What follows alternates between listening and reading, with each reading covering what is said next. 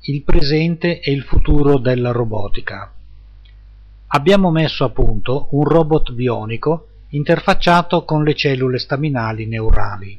Il futuro della bionica è cominciato, ma speriamo di avere anche alcuni robot per aiutare in casa. Scusa, allora, quando è che mi hai detto che esce il nostro articolo su quella rivista prestigiosa di tecnologia? Io penso adesso, in questo mese, perché mi hanno già mandato le bozze corrette. Ma quella che ti aveva corretto il tuo amico americano? Sì, anche, e poi le ho corrette anch'io e le ha corrette anche la biologa. Ognuno ha portato le sue correzioni e adesso dovrebbe essere a posto. E adesso cosa succede? Succede che quando uscirà l'articolo lo leggeranno molti scienziati, cominceranno a scriverci e a chiederci chiarimenti, a invitarci ai loro seminari e così via. E questo da una parte è interessante, dall'altra è faticoso. Ma io credo che sia davvero interessante, perché far muovere un robot, d'accordo che era un piccolo robot, utilizzando le cellule neuroni e umani, direi che come esperimento ha una valenza molto molto ampia.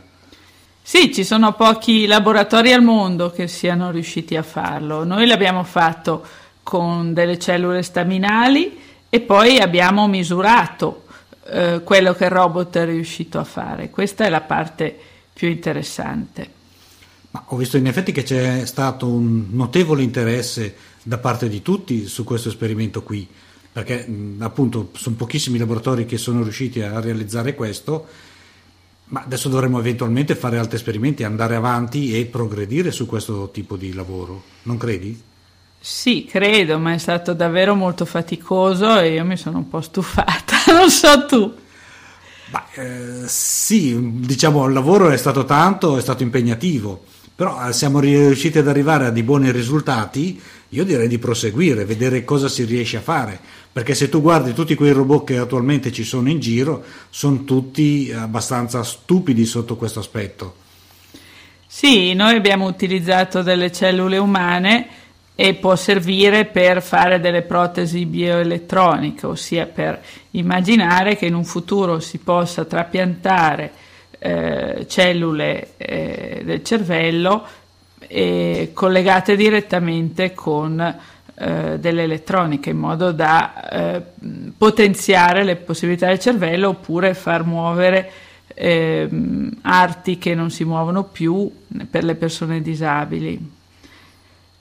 L'uomo bionico allora vuol dire che è quasi realizzabile a questo punto, anche se c'è ancora molto lavoro da fare. Sì, certo. Alcune cose già esistono. Il problema è quello di fare in modo che non ci sia rigetto delle cellule all'interno del cervello. Questa è la parte più difficile. Ma indubbiamente, certo, l'uomo bionico che nascerà tra poco non sarà come quello che si vede nei film di fantascienza, che si muovono, ne fanno di ogni. Però pian pianino io sono convinto che riusciremo a integrare la parte elettronica con la parte umana, in modo anche da rimediare a tante malattie, a tante cose che oggi come oggi non si riescono a curare. L'altro giorno ho visto il filmato di un cagnolino a cui era stata amputata una gamba, che aveva una gamba bionica. Erano riusciti a ricostruire la zampa in modo da ricoprirla anche della pelle e del pelo. Così questo cagnolino sembrava avesse 4 zampe. Una era un po' strana, ma non poi tanto. Sicuramente, essendo la prima, si migliorerà molto, e quello che adesso si fa con i cani presto si farà anche con le persone. Ma le cellule staminali stanno dando grossi risultati e grosse soddisfazioni, perché hai visto che riescono a ricostruire anche parti di corpo umano partendo da semplici cellule. Non ho ancora capito come fanno a farle diventare un orecchio piuttosto che la trachea o piuttosto che un'altra parte, ma evidentemente se ci stanno arrivando è perché quella è la strada giusta per riuscire ad avere poi delle parti di ricambio originali da implementare in caso si dovesse rompere qualche cosa di nostro. Ma infatti il futuro non sarà tanto di elettronica, ma di connessione con protesi che saranno organiche, quindi fatte di materiale simile a quello dei nostri organi o dei nostri arti. E adesso l'elettronica è nel momento della transizione fra gli arti meccanici oppure gli arti di materiale inorganico e gli arti organici che avremo in futuro, o gli organi, insomma, che verranno sostituiti. Questo io credo che nel prossimo secolo si vedrà, perché le cose stanno andando molto veloci con le staminali e più veloci di quello che i biologi riuscissero ad immaginare. D'accordo, però il corpo umano è sempre una macchina chimica, per quello che si riesce a fare queste cose. Comunque è sempre una macchina chimica gestita poi da sistemi elettronici in un certo senso, perché tutte le nostre funzioni sono gestite da questi neurotrasmettitori che trasmettono dei segnali elettrici alla fin fine. Sì, più che elettronici sono sistemi elettrochimici, quindi sì, certamente. Il problema è che ne sappiamo ancora abbastanza poco a livello dei neuroni, però se lasciamo fare alle staminali ci pensano loro a ricostruire le parti mancanti. Non riusciamo a capire bene come facciano, però quello che è difficile è controllare quello che non si capisce, ossia attualmente le staminali lasciate a se stesse possono creare dei problemi, possono creare dei tumori anche, e bisogna imparare a controllarle, ma questo sicuramente avverrà nel prossimo futuro. Beh, c'è ancora molto lavoro da fare sotto questo aspetto, di questo ne sono convinto, ma sono convinto che non manca molto ad arrivare proprio a ricostruire proprio le parti mancanti nel caso di amputazioni o in caso di incidenti del corpo umano, perché vedi che anche se sembra fantascienza, ma ci siamo molto vicini. Sì, se pensi che alcuni animali lo fanno già spontaneamente, certe lucertole, e anche noi riusciamo a rigenerare il fegato spontaneamente. Quindi si tratterà di capire qual è il meccanismo e ci siamo vicini e poi succederà. Ma quello che interessa di più a me veramente in questo momento non è tanto quello, quanto i robot elettronici, perché me ne servirebbe uno per la casa. Li ho visti quei piccoli robot che puliscono la casa. Lo so che vorresti evitare questa fatica, ma non ho poca fiducia in queste macchinette qua. Ne ho viste alcune abbastanza intelligenti che partono da sole, puliscono la casa e poi si rimettono nella loro cuccia, chiamiamola così, dove ricaricano le batterie, ma bisognerà poi sempre comunque pulirli, togliergli lo sporco, perché non credo che siano in grado di farle da soli comunque.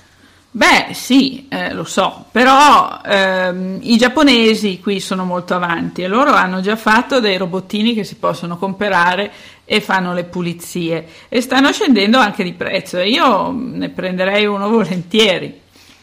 Ma avendo una casa abbastanza grande su 3 piani siamo costretti a averne uno per piano, se no devi portartelo continuamente da un piano all'altro.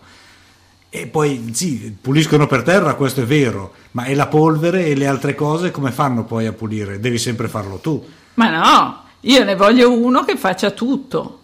Adesso ci vorrà un po' di pazienza, ma cosa ci vuole? Se sa pulire per terra saprà anche spolverare. Secondo me ad arrivare a questo ci vorrà ancora tanto tempo.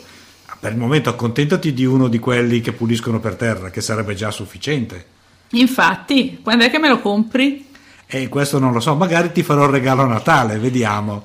Beh, ci sono già quelli piatti piccolini che girano in modo random e piano piano puliscono tutto il pavimento. Costano sui 60 euro, quello lì me lo potresti prendere. Sì, ma quelli lì sono stupidi perché non hanno i sensori che sentono il vuoto, ossia quando arrivano su una scala, questi qui cadono giù dalla scala. Ci vogliono quelli invece molto più intelligenti che quando arrivano e sentono il vuoto si fermano e tornano indietro, perché quelli economici purtroppo non avendo questi sensori te lo ritrovi giù dalle scale a pezzi. Vabbè, ma io non mi preoccupo, gli metto qualche scatola vicino alle scale in modo che non cada, che problema c'è? Ma mi sa che è più la fatica di controllare il robot che non pulire col solito sistema dell'aspirapolvere, della scopa o da altre cose. Insomma, non vuoi proprio prendermelo. Sì, te lo prendo quando saranno un pochino più avanzati, quando si puliranno da soli, perché poi ovviamente è come l'aspirapolvere, devi sempre togliergli il sacco, pulirlo, tanto vale passare con l'aspirapolvere che ci impieghi 5 minuti e non hai un affare che ti gira per casa, che puoi inciampare oltretutto e farti anche del male. Beh, ma ti ricordi la serie dei pronipoti, quelli amici dei Flintstone, quelli che vivevano nel futuro? Sì. Lì c'era una cammerierina robot vestita con il grembiulino e lei faceva tutto, anche puliva anche se stessa e andava a buttare lo sporco nella spazzatura. Quella lì avrei in mente. Va bene, vedrò per Natale se ci sarà la possibilità di fare questo regalo. Grazie.